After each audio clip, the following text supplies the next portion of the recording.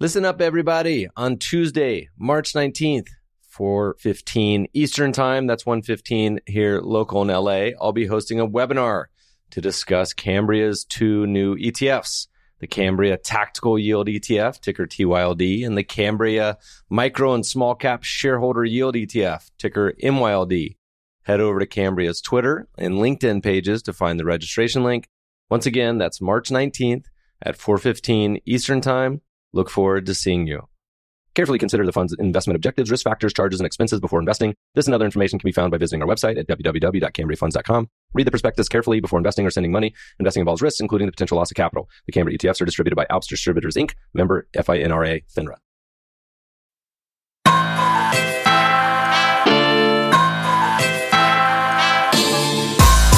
Welcome to the Meb Faber Show, where the focus is on helping you grow and preserve your wealth. Join us as we discuss the craft of investing and uncover new and profitable ideas, all to help you grow wealthier and wiser. Better investing starts here.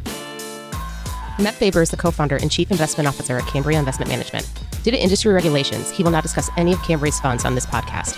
All opinions expressed by podcast participants are solely their own opinions and do not reflect the opinion of Cambria Investment Management or its affiliates. For more information, visit CambriaInvestments.com. What is up, my friends? We got a special episode for you today from last week's Future Proof Festival. I recorded live with Steve Romick, portfolio manager for the FPA Crescent Fund. Steve's also one of my favorite portfolio managers to read and talk to, and he's also just an all-around good dude. In today's episode, Steve shares the view of the world, where he sees value today. He explains why he owns Google and Comcast and CarMax, even some SPACs and convertible bonds.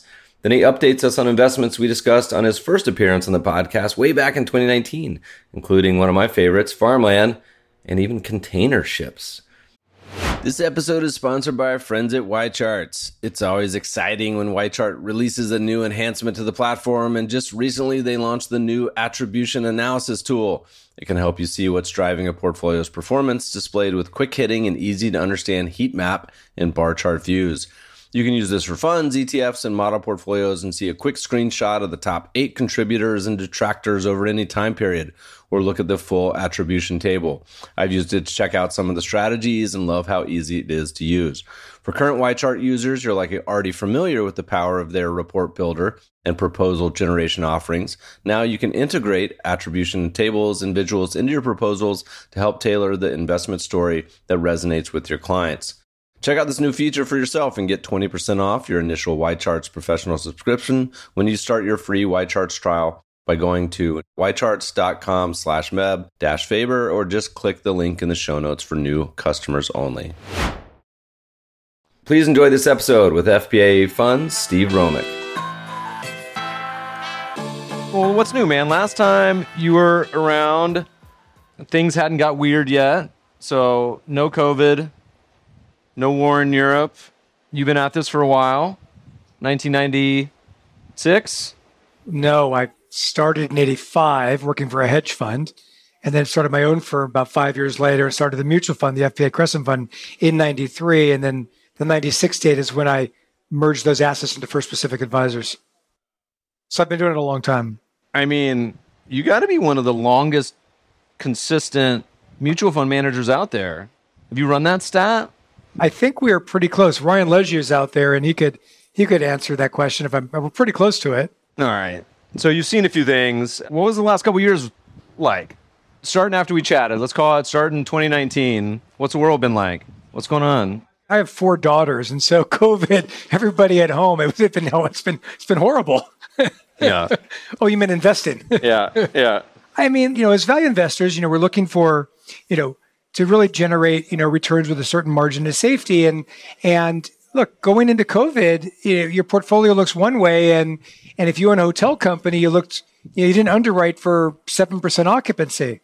So things were a little painful for a little bit, but we ended up, being ultimately correct. So it created some opportunities along the way. But what's interesting is even predating COVID, is since the great financial crisis, we've been living in this period of unusually low rates. I mean, Edward Chancellor has a new book out now. You can look at interest rates going back, 5,000 years. I wouldn't really hang your hat on those statistics, going back more than a millennia. But be that as it may, we've never had rates this low, and rates being this low pervert any capital allocation decision for companies who are deciding to make an acquisition or invest in a new factory or buy a piece of equipment, for investors who are looking to buy stocks or used to buying conservative bonds and all of a sudden can't anymore because they can't get the yield, particularly because they can't keep up with inflation. And we're dealing with negative rates, and even with this rise in rates that we've seen recently, we're still dealing with negative rates. So all capital allocation decisions have been perverted. So we're living in this period of government managed capitalism where the people who are in charge are kind of hoping that their theoretical arguments will alchemize into reality. So it's hard. I mean, it's hard to know what to do. And for us, what we really try and do is just always take a page out of the conservatism book and make sure that we've underwritten whatever it is we're writing, whatever it is we're looking to invest in conservatively. So we are hopefully we'll be right under a range of outcomes. So you describe yourself as a value investor, but you guys do a lot of different stuff. And we're going to talk about a handful of them today eventually. But give us, like, when you kind of describe yourself to an advisor may not know about y'all, like, what's the framework? When you say value investor, yes, I get the umbrella, but like, what does that really mean for you guys? It means avoiding permanent impairments of capital. It doesn't mean we're trying to seek some kind of mark-to-market protection. By and large, it's given us more downside protection the way we invest, but that's a byproduct of our process. Most importantly, we want to make sure we avoid permanent impairments of capital, and we're willing to accept some volatility along the way in order to get those equity rates of return that we seek, in our portfolios. But to do that, you just have to invest with a margin of safety. Make sure the asset you're buying, whether it be a stock or a bond, it has to be something that gives you some protection. You can't buy it at your net asset value. You have no protection that way. So I was talking to a friend earlier. We'll call him Bill because that's his name. But, we were talking about, he's also a maligned value investor. And we were saying, how do you, when you think about something, you have a position and you think you have this margin of safety and that sucker goes down, painful. Let's call it like 20, 40, 50%. And, you're like, I have my thesis, but you're down 50%. Something particularly like COVID hits where like the rules change a little bit. Not only the rules, but the environment macro just shifts. You're like unclear what's going to happen. How do you think about that as a portfolio manager? Well, every day I start with the fact that how could I be wrong? Yeah. And then it gets magnified in periods. I say that to my wife, and I'm like, how could I possibly be wrong? My wife, and I'm like, what do you mean? It's an impossibility. But let's hear it. So look, we're guaranteed to be wrong at times. Nobody has a batting average of 1,000, and so it's not even a question. So we're always constantly underwriting and re-underwriting everything that we own, even outside of the events like COVID. And so we just want to make sure we've done our work right. So if something going down 20%, that could just be noise. I mean, stocks can move around 20%, over the course of a month and come back the next month. And that's what 50% is obviously significant. And you have to, test your assumptions again and again. And you have to ask yourself the question, what's permanently changed because of COVID? Is there something that, we didn't underwrite correctly because of COVID that's going to be that could create a permanent impairment of capital? But if you're Marriott, Marriott's still going to be Marriott 10 years from now, we believed. And so we started buying Marriott in COVID when people were hating it. Stock was down from 140 something, goes down to 80 and change. And, we looked really stupid at first because it broke 60, before too long. But we did our work and we kept buying, and we look correct today. We look correct not that long thereafter, but you have to make sure you do that work. And so to do that work, you have to understand not only the business well and the competition, the landscape in that industry. You do have to understand some of the macro variables that could impact you, certainly. But most importantly, understand that company, that management team, that industry. In order to do that, it's been a lot of time reading some more. And we even have an analyst on our team who's a journalist whose job is to really understand more of the qualitative variables and help us find experts in the field and ex-employees, talk about this management team or employees of other corporations that are in the industry to help us understand what that business is and how good these people are, the company we're trying to buy.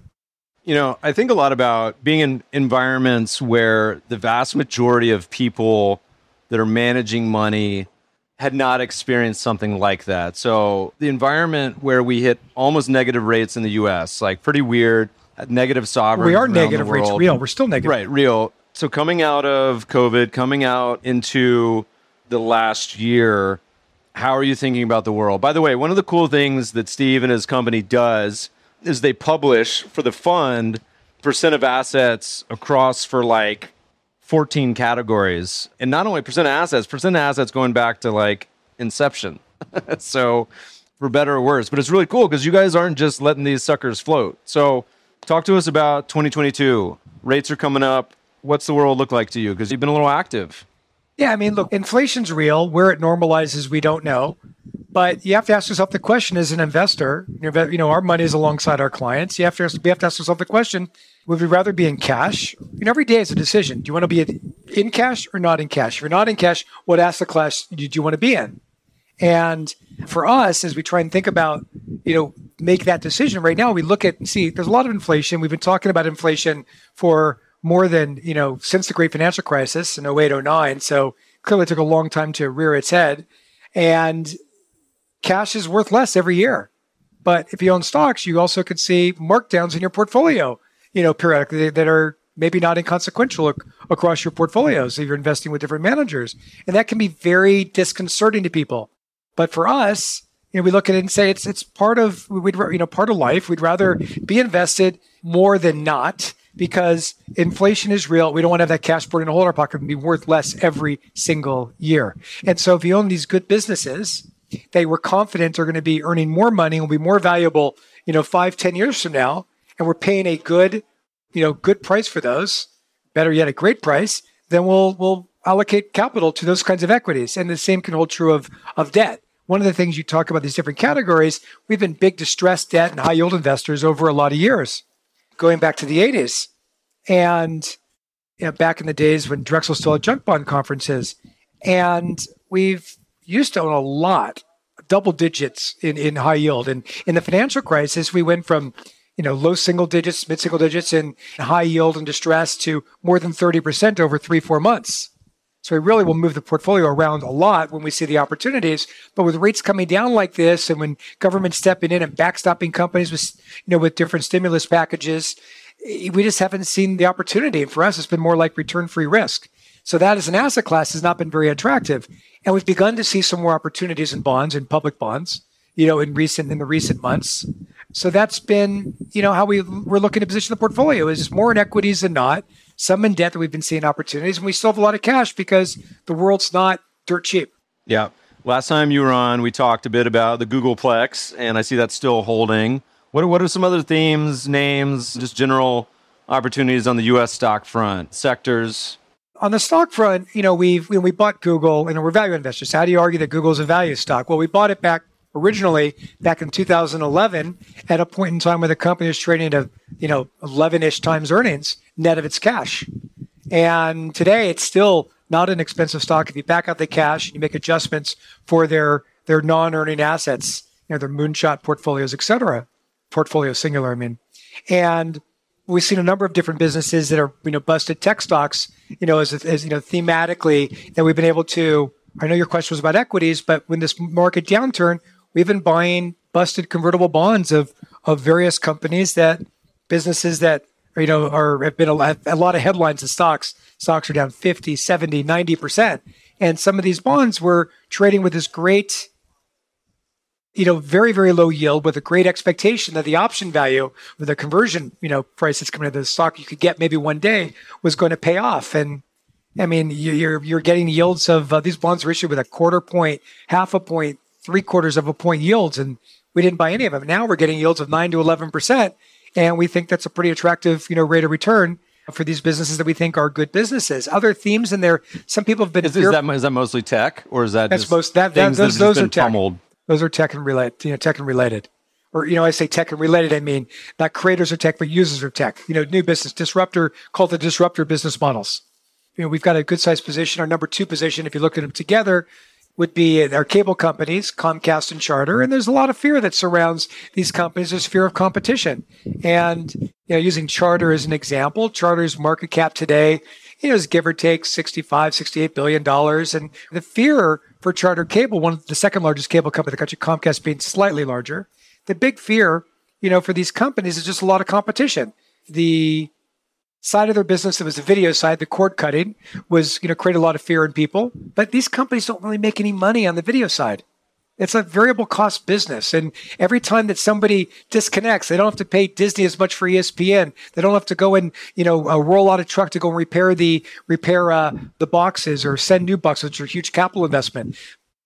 5G is not a real risk because if you have a conference call, and it's an important call, you're not going to do it on a cell phone if you don't have to. You're going to do it with your broadband. And they're in the broadband business, and they're very successful in the broadband business. And nobody else out there has a business as good as the cable business in terms of delivering a consistent signal. Now, the fiber to the home is a real competitor. 5G is not, in our view.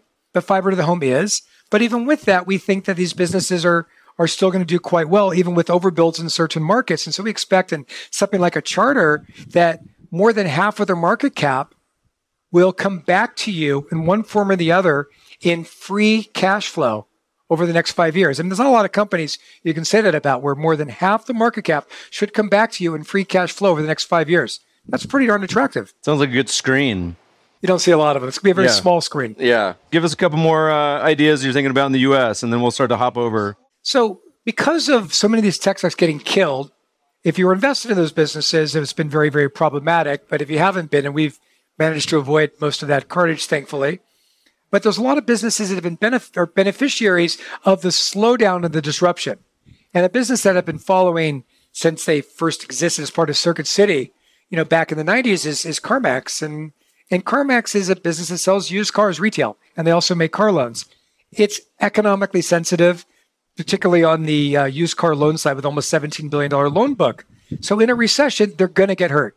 We don't have a full position because in a recession, we would expect that the company would go down. So we talk about how, what we'd like to own and how long we're willing to own. We think about permanent impairments of capital. We think about entry points. And we think there's going to be better entry points along the way, but there's no guarantee of that. And it's attractive enough at the price that we bought it, which is very close to where the current market is. We first started buying it in late spring.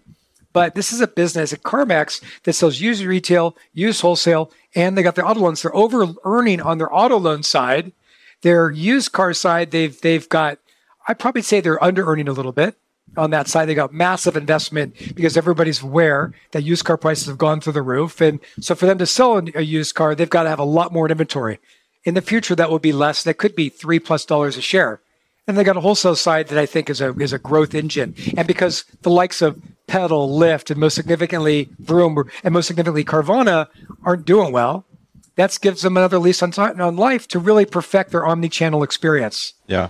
How much of the time when you're looking at some of these companies where it's CarMax or Comcast, et cetera, where it looks so great, and how much of it is like, you're like, I'm just waiting for the market to realize this value? Or is there often you're like, no, look, what the market sees is wrong in this capacity. We have a value-added insight that the market doesn't understand. Like, if you put it into the Venn diagram buckets, like, is there a more traditional place most of these names end up in? It's a great question, but I think it's specific to a company or industry in a moment in time. Yeah. So I think it's true and it's not true. Sometimes things are undiscovered. It's rare. More often than not, they're misunderstood. And when they're misunderstood, it's because there's a lot of fear, and fear creates price action. It creates a lot of fear, selling as a result of people fearful that these businesses are going to, erode, like in the case of the cable companies. And so it remains to be seen if we're right. We can't promise anybody we're right, but we believe we're right over the long term. We've done pretty well with them so far, but even though they've come back a lot, they're still well above our cost. And we think they're good opportunities, but there's no guarantee, as I said, that we are right. But there's also another fear, which is a fear of missing out, that fear of that FOMO that people get. And when they have that, a lot of these companies end up going up in price because people just, are buying something because, it's like the Peter Lynch principle, which is, buy where you know and buy where you shop. And you can buy these businesses that are going up because even though the business models are unproven. I mean, Carvana might be fine over 5 to 10 years. It very well could be. But, have this environment today where the stock's down almost 90-ish%, a little less after today being up 10%. We don't own Carvana. But the debt on Carvana trades with double-digit yields. So it's almost in conflict, one would think, compared to the equity in this environment.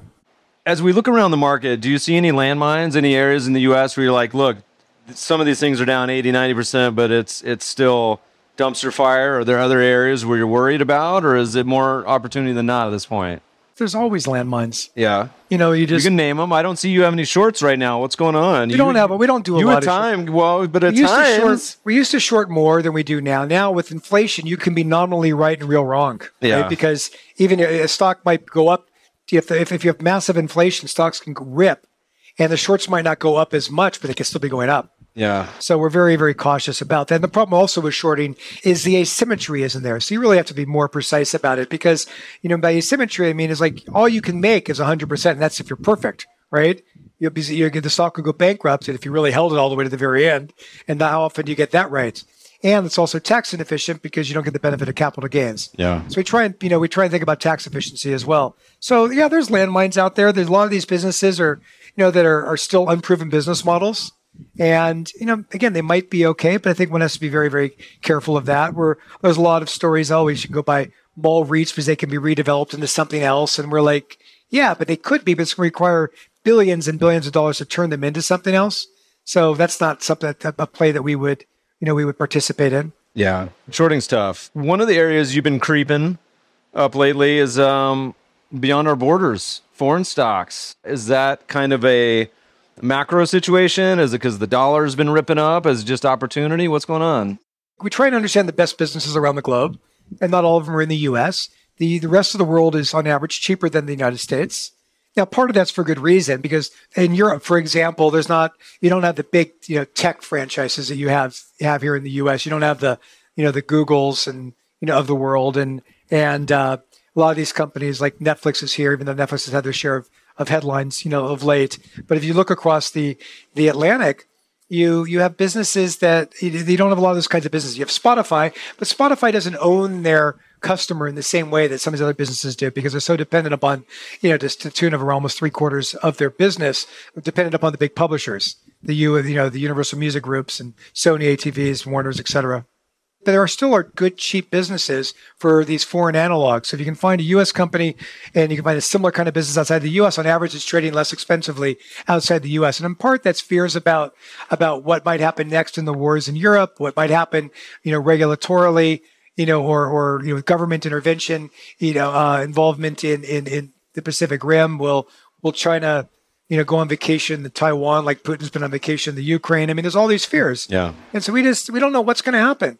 But our job is to take advantage of dislocation, and these fears. But many of these companies, although they're based outside the United States, doesn't mean they're actually foreign companies per se.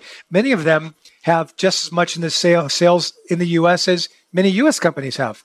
So we really think more of revenue domicile than we do of country where they're based. Yeah, Morningstar actually has a pretty good modules that talk about this. And in your recent webinar, you guys kind of went into this where the geography seemingly is becoming less and less important on the domicile. I mean, you have stocks in the UK that are the index that have no UK sales, right? And on and on and on examples. Are there any particular countries, regions, sectors, names you think are pretty interesting? I mean, the emerging markets is a lower percent, but it's been an up and down for you guys. Anything particularly interesting? There's some companies that are particularly interesting, but they're smaller cap names, and they're names that are harder for people to want to own because of the illiquidity of them, and we're limited into the position sizing, so I don't really want to talk about them in a public forum. But I think the better opportunities... This is private. Yeah. Everyone here my closest friends agreed to put their phones in a box. I think that some of these companies that are based outside of the U.S. and are illiquid are really attractive. Smaller, mid-sized companies in Europe, where there's a lot of recession fears. There's a lot of attractive opportunities, I think. You guys do anything in China at all? There's a big China panel tomorrow, big debate. You guys... We own some businesses that are, some Chinese-based businesses, but it's not a very large, part of our portfolio. Before we get this opened up to questions, of the weird stuff, last time you and I were rapping, farmland investing wasn't cool, and now it's kind of cool. People are starting to have come around. You guys still own a little bit? I mean, it's tough with a big public We own vehicle. a little bit. We have a public fund. For those less familiar, we have a public fund. We do some privates in the fund. We've had an investment in farmland going back a decade. We also do a fair amount. We have done historically a fair amount in private credit, which I think is particularly interesting today, particularly asset-based private credit to the extent that you can access vehicles like that. But farmland, the portfolio manager of our funds, the one who had responsibility for farmland, didn't do a very good job of underwriting the manager, and that would be me. The manager has not been a great, has not been great. He made one strategic error in swaps, some great Missouri farmland. They paid a 5.3% or so cap rate, sold it at 3.7% cap rate, and swapped it into some Florida, farmland that was permanent crops as opposed to row crops, and it was not a good trade. So we're going to make money, but it hasn't been as good as we would like. I think the best way to access farmland, and I'm a big believer in farmland as part of a diversified, portfolio, robust to multiple outcomes, but it's easier to own just farms directly to the extent that people can own good farms. I wouldn't own anything in California because you need farm, agriculture's water, and we just don't have the water. I felt that way for the decades. So I've avoided California, but there's a lot of really good farmland. I'd rather own that than gold. So you get the current yield, you get inflation. Inflation bumps along the way, and the appreciation has gone up a lot since the war in the Ukraine, because Russia and Ukraine are breadbaskets in the world, and the supply has been curtailed because of that, and prices, along with input costs going up, have really, really jacked farmland prices up. So it's probably a little bit more in vogue today than I would like, but it's kind of interesting. And this is something we don't have in our portfolio, but it's something we talk about as we try and think longer term. We try and think about what can change, what can happen, what does the world look like in 10 years as we try and look around corners. And you can buy farmland in Northwest Minnesota and pay $2,000 an acre, 1/3 the price if you can of farmland in eastern Nebraska. Now, Northwest Minnesota, has maybe 80, 85 grow day corn. And Nebraska's got 120 plus grow day corn. So if global warming continues to be a thing, which I suspect that it will, you're going to end up with more grow days, 50% more grow days potentially in corn over the next, 15 years potentially. That could make it a very interesting arbitrage. Now, again, trying to find ways to express that, are challenging. So again, I want to emphasize it's not something we have in the portfolio, but I'm just trying to give it as an example, lay it as an example of the way we think. Didn't you guys own a container ship or something at one point? We own lots of ships. We bought when people hated shipping, we sometimes there's better ways to express a trade, an investment, a thesis, and you can do it in the private sector. So we own a bunch of boats. We bought them when people hated them. Not so terribly high above scrap value, and now they've gone up a lot. What's the process for those coming across your desk, by the way? I feel like most of us don't have boats coming across our desk on the regular. Is it traditionally through the banks or the credit, just through? It's through different relationships. We look to create relationships that will help guide us to being able to execute on a theme. So for the farmland example, we look for ways to go and try and take advantage. For shipping, we look for ways to take advantage. So we have lots of conversations. We'll use our journalists, for example, try and uncover relationships, and we say, look, we've got capital. Do you have need for some partners in this? Or can you show us opportunities? I saw a big line item that I think is newer. Maybe it wasn't from last time we talked, which was SPACs. What's going on? Well, SPACs had I think when they peaked at more than 25% above their trust value.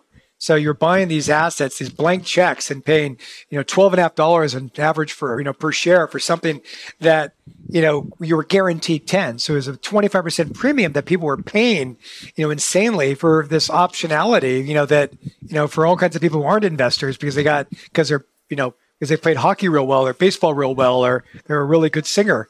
Or whatever it might be, that maybe they'll find a business. It was crazy the way they raised money. That's not to say that all SPACs were bad. That wasn't to say that all companies, that were going public via the SPAC market as a backdoor, were terrible opportunities, but 25% was crazy. So what we did was when the world collapsed, in SPACs, I think it peaked in February of 21. Yeah. And we created a basket that's now, 3.5-4% of the fund, all below their trust value. So all on average below across the board below $10. So if something good does happen with one of these ex-athletes that happen to stumble across a company, every as the saying goes, right? A blind squirrel finds or a blind chipmunk finds his acorn every now and again, right? So it can happen, and you could get that. So you have this free option. So and if it doesn't happen, we're guaranteed to get $10 back. Yeah. It was a lot more interesting when cash was yielding you almost nothing. Less interesting today when you get 3% on cash. Yeah. Are those opportunities drying up to a degree now that cash is becoming competitive, or still not as much? Yeah, they're drying up. Your fund is kind of a unique animal, right? It can shift and move to different opportunities. How do you tell people how to position it? Because it does a lot of today, advisors always want to talk about where something fits. Well, like style box, where does this go? So where do you guys fit in? That's a fair question. For those of you who know our fund less well, we're a go. I started the first Go Anywhere fund, the FPA Crescent Fund, back in 1993. So we can do lots of different things, and for better or worse, but lots of different things. Equities mostly, but distressed debt, high yield bonds, convertible bonds, preferred stocks, on occasion, shorting. If we've done one currency trade in our life and having bought yen puts a decade ago. And so we could, that was a little early. Private credit. No, we invested a whopping 8 basis points or so, and we made 10x. So it added 80 plus basis points over in 2011 and 12. Yeah. So it worked out very well. But what's it? Because the yen right now has been falling out of bed. But, in terms of, for us, when we think about what we do is we look very ordinary at times too, because if there's not the opportunity, we just don't get invested. We weren't going to go and buy high yield bonds with 6-7% yields. It just didn't interest us. When you see these high yield index, yields, they report a gross yield, not the net. There's still going to be defaults, guaranteed. And there's going to be some level of recovery. So the net yield's always lower. You're always going to net lower in a cash yield. And so we're very, very sensitive to that as we put the capital to work. And so now we're beginning to see some more opportunities in these different asset classes again, which makes it interesting to us. And we've done private credit, asset-based private credit. We've put out across our different strategies, almost $900 million over the last decade in private credit and got about a 14.5% yield or so, for that capital we put to work. I'm not tax efficient, admittedly, but 14.5% is pretty darn good. And we've only lost money in one loan along the way, only lost 8% net of the yield we received. So we still like that as an asset class. And to the extent that you're finding good underwriters, there's a lot of people who aren't very good at it. There's too much capital that's flowed into the space. But so someone wants to buy your fund today.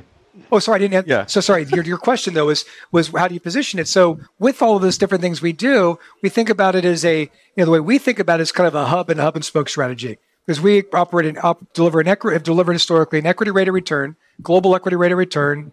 And for people who want something more specific, they want to go do busted converts over here, they want to do distressed debt over there, they'll go and circle around it. Now, some people, also will use this as the spoke, not as the hub, because we are doing so many different things. They'll look at us I'm not saying one should do this, look at us as a lightweight, alt fund. But, we look at ourselves and the way we allocate our capital internally, for ourselves, we think about it as a hub. I got a better marketing. Actually, it's the only fund you need. See, it's just your entire portfolio. You get a little bit of everything. We're going to be a little weird at times, but you guys got all the ingredients. We'll ask some of the questions I see on here. Other value investors, who do you particularly take a shining to? Who's doing it right? Who do you like? Who's any mentors, friends? There's not a lot in the public fund space. I have a lot of friends in the private, fund space. We'll watch to see what a lot of these people are doing. And Balpost Group in Boston, Seth Klarman would be an example of that. There's other people like that across the landscape. But more of my relationships are really in the private fund space. So why do you think they all gravitate there? I mean, you're this lone public manager. I mean, Seth's great because I love looking at the managers where you look at the 13Fs.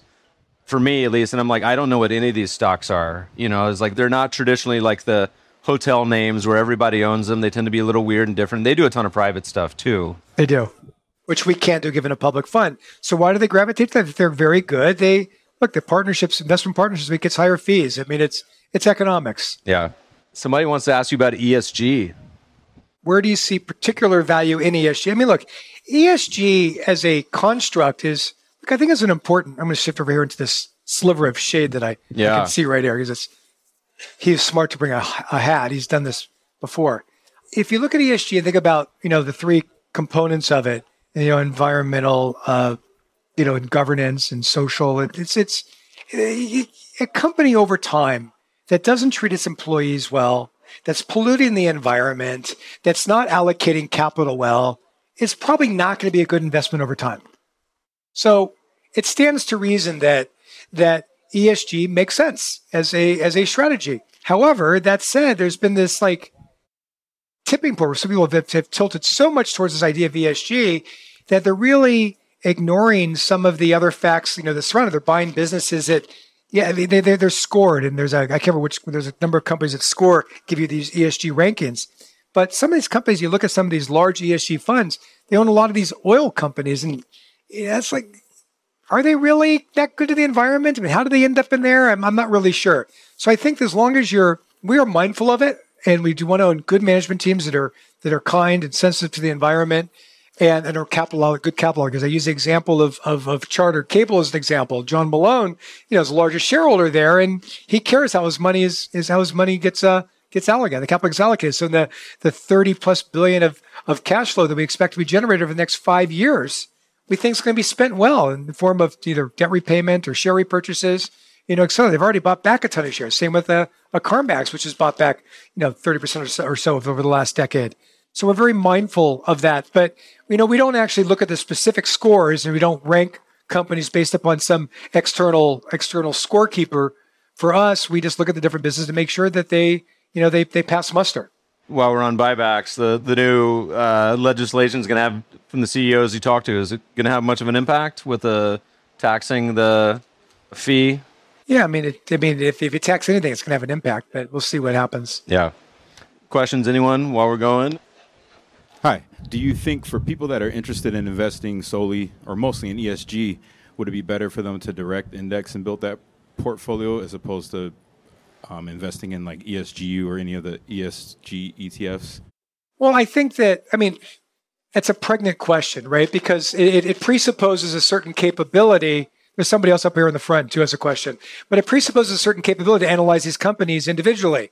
So how likely are you or whoever's making that decision to go in and find source the investment, get the idea, do the work, and feel comfortable with the decision such that, going back to Meb's earlier point, like where if the stocks are going to go down at points where you're going to have the conviction to own it or buy more, better yet, and ride it through to the other side as opposed to panicking out and selling. So I think one really has to start with what's their capability to buy individually. And if not, I think there's lots of good managers out there who aren't just ESG ETFs, that are mindful investors, who have an ESG policy statement in their firms. And you can find them usually, I think, on their websites. And that's probably the direction I would go if you wanted to do something like that. The hardest part for me has always been on ESG is the S and the G often mean different things to different people. You're seeing this to me with a lot of the narrative around nuclear energy right now. That was considered a really unpopular source of energy that seemed to have 180'd pretty quick. For me, it's a very personal decision, I think, more than anything. But I agree with that. Q up here. Hello, thank you for doing this. I'm going to ask a follow-up to Bill's question that Meb asked, because I'm Bill. So with Charter, for instance, right, on a per-share basis, we're pretty much below or at the COVID lows. So the market is like telling you probably like T-Mobile or whatever is a real risk. So I guess as a discretionary portfolio manager, at what point do you, and the answer may be never, but like at what point do you look at something and say, okay, this is at COVID lows? Like what's the market telling me and what am I maybe missing here? Well, I think that goes back to Meb's question, but constantly re-underwriting everything you own, constantly. First, it's 2x COVID lows. So it's still well above COVID lows. Stock was in the low 200s, and and they're about, and now it's over 400. So or thereabouts. So give or take, forgive this some poetic lessons, but it's still well above COVID lows. But it's still, I think you'd still make the same point. Hey, Steve, the stock's down from 800, to 400. Maybe you're wrong. So what these guys have is something that nobody else has. That doesn't mean that, again, no guarantee it's going to work. I shouldn't say nobody else. One other person has, and that's Comcast. Back in 2014, they cut a deal with Verizon. And Verizon, gave them, the ability to use their network for backhaul and to go and sell wireless. You could go to, if you're a Spectrum customer today, you can go get a package deal, get your broadband, get your cable if you wanted it, for the video side, and you can get your wireline and your wireless. And these other companies can't reverse engineer that, and they can't do that. And Verizon, cut a great deal, for the benefit of Charter and Comcast. Now, it's not on the one hand so great for Verizon, in a vacuum, but it's not, they don't operate in a vacuum. It's better for them to do it, at the expense of say, T-Mobile or Sprint or somebody else. We're constantly looking to see what the what's happening to market share, what's happening to connects, disconnects. We're evaluating that stuff, constantly to see if there's some problem with them. So every business you buy, we lay out what the KPIs are, the key performance indicators. And we are just religious about trying to understand if they're still consistent, like hitting, the metrics that we've laid out for them. So it's important to constantly, go back and readdress those points. All right. Anybody got some follow-ups? We got a question in here. It says basically value traps. Anything that looks kind of like value-y that most people are cheap on traditional measures that... I think let me take a step back and think about, because, for those of you familiar with the book Security Analysis, the Graham and Dodd book that's now, coming out with their 7th edition, value investing is morphed. Originally, value investing was about just buying an asset at a discount. And so often that asset value was predicated on some hidden asset that might have been there. Might have been real estate. Steinway Piano 20 years ago at real estate, all over New York City, or a number of great locations in New York City. And you could buy Steinway, for a very inexpensive price as a business and get all this real estate for free, that if they ever really did something, rational and shareholder friendly, it would have been a good investment. So many of those businesses, though, that had these traditional value investments as we knew them, were businesses that were more likely to be disrupted. So let's just take Amazon. For example, Amazon comes into being. They were originally a reseller of books. They ended up becoming the everything store, as we all know, and probably everybody here uses. And as we look at that, and what Amazon was doing, as we looked at it, we realized that this is really bad for retail in general. I've owned retail, I started as a bank and thrift analyst, but I did a lot of retail back in the 80s, working with this investment partnership, and we sold all our retail. We said to ourselves, this is not good for these retail businesses. We know it. They are the disrupted companies. So we ended up, selling all of our retail. And the mistake we made back in, particularly in the great financial crisis, candidly, was not buying Amazon. So our goal today is whereas that margin of safety as a value investor in the past was predicated on the asset value of the business, assets within. Maybe it was a hidden asset, maybe it's right on the balance sheet. It's more obvious, but it could be hidden real estate or an overfunded pension plan. Maybe it's a contingent asset because of a lawsuit they might potentially win. Lots of different ways you could do it, but so many of those businesses were the disrupted businesses. So we morphed a number of years ago that didn't change as value investors because we've always invested with a margin of safety, but we became much more anchored to the idea of the quality of the business, not just the quality of what's on the balance sheet. And that candidly is a harder analysis, and it's more likely a more volatile stream of income that comes through in buying those kinds of businesses, because the perception of what they might earn in the future changes so much more than the actual value of the real estate that more traditional value investor might have owned. And when you think of quality, what does that mean to you? If you talk to the quants, it means something. But if you talk about a business in general, is there particular metrics or things you look at? Yeah, we look at normalized free cash flow. Is what we look at. And we look at the moat that business has. And when we bought Microsoft, I had never owned Microsoft, going back to when it went public. And I certainly didn't own it when it peaked in the first quarter of 2000. And Microsoft, over that next decade, generated earnings in the high teens, earnings growth in the high teens. And its stock, a decade later, after generating earnings growth in the high teens, was still down a little bit from where it was, at the end of 99, beginning of 2000. So we got involved because, people really hated it. This company was trading net of the cash, at a relatively low multiple, low teens multiple net of the cash. And there was a lot of fears. You asked the question, Bill, about, when you might be wrong. We didn't know Microsoft was going to be as good as it was. We had no idea. Sometimes, you get lucky. And things ended up being a lot better than even we anticipated. But we set ourselves up for that optionality. We had a free option of those things working out really, really well.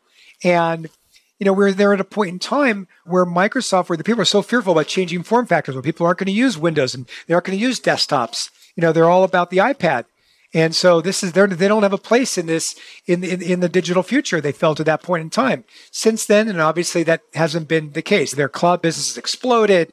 The Windows is even stronger today than it was. It's now a subscription model, which it wasn't at the time. They've found ways to wring, a little bit, more dollars out of that towel that was already there, and they found new opportunities. So we're always looking for these kinds of businesses where there's, again, that misunderstood. But we go back to this trying to understand the businesses themselves. And we did not know it was going to be as good as it was. I don't want to tell you that we There is no crystal ball. We're going to be wrong. Fortunately, we're right more than we're wrong, but we've been wrong and we're going to be wrong again. Just look for businesses that are oozing cash flow. Yeah. Simple. Or likely to ooze cash flow. Microsoft was oozing cash flow at the time. Other companies, we expect will be if you normalize them for, excess investments they're making in other things, which was the mistake we made candidly with Amazon. We just, the cash flow is being generated by the data warehouse side of their business was being lost in the retail side of their business. And so they weren't oozing the cash flow that we would have thought. But if we just normalized it, we would have owned it. And so shame on us. Well, this is close to my heart because I've been renovating a house for the last 6 months, and the worst time in, 30 years to renovate a house. So I've been oozing cash flow the wrong direction, though. So you guys, on that note, everyone give a big round of applause for Steve. Thank you. Appreciate you for joining us today. Podcast listeners will post show notes to today's conversation at mebfaber.com/podcast. If you love the show, if you hate it, shoot us feedback at themebfabershow.com. We love to read the reviews. Please review us on iTunes and subscribe to the show anywhere good podcasts are found. Thanks for listening, friends, and good investing.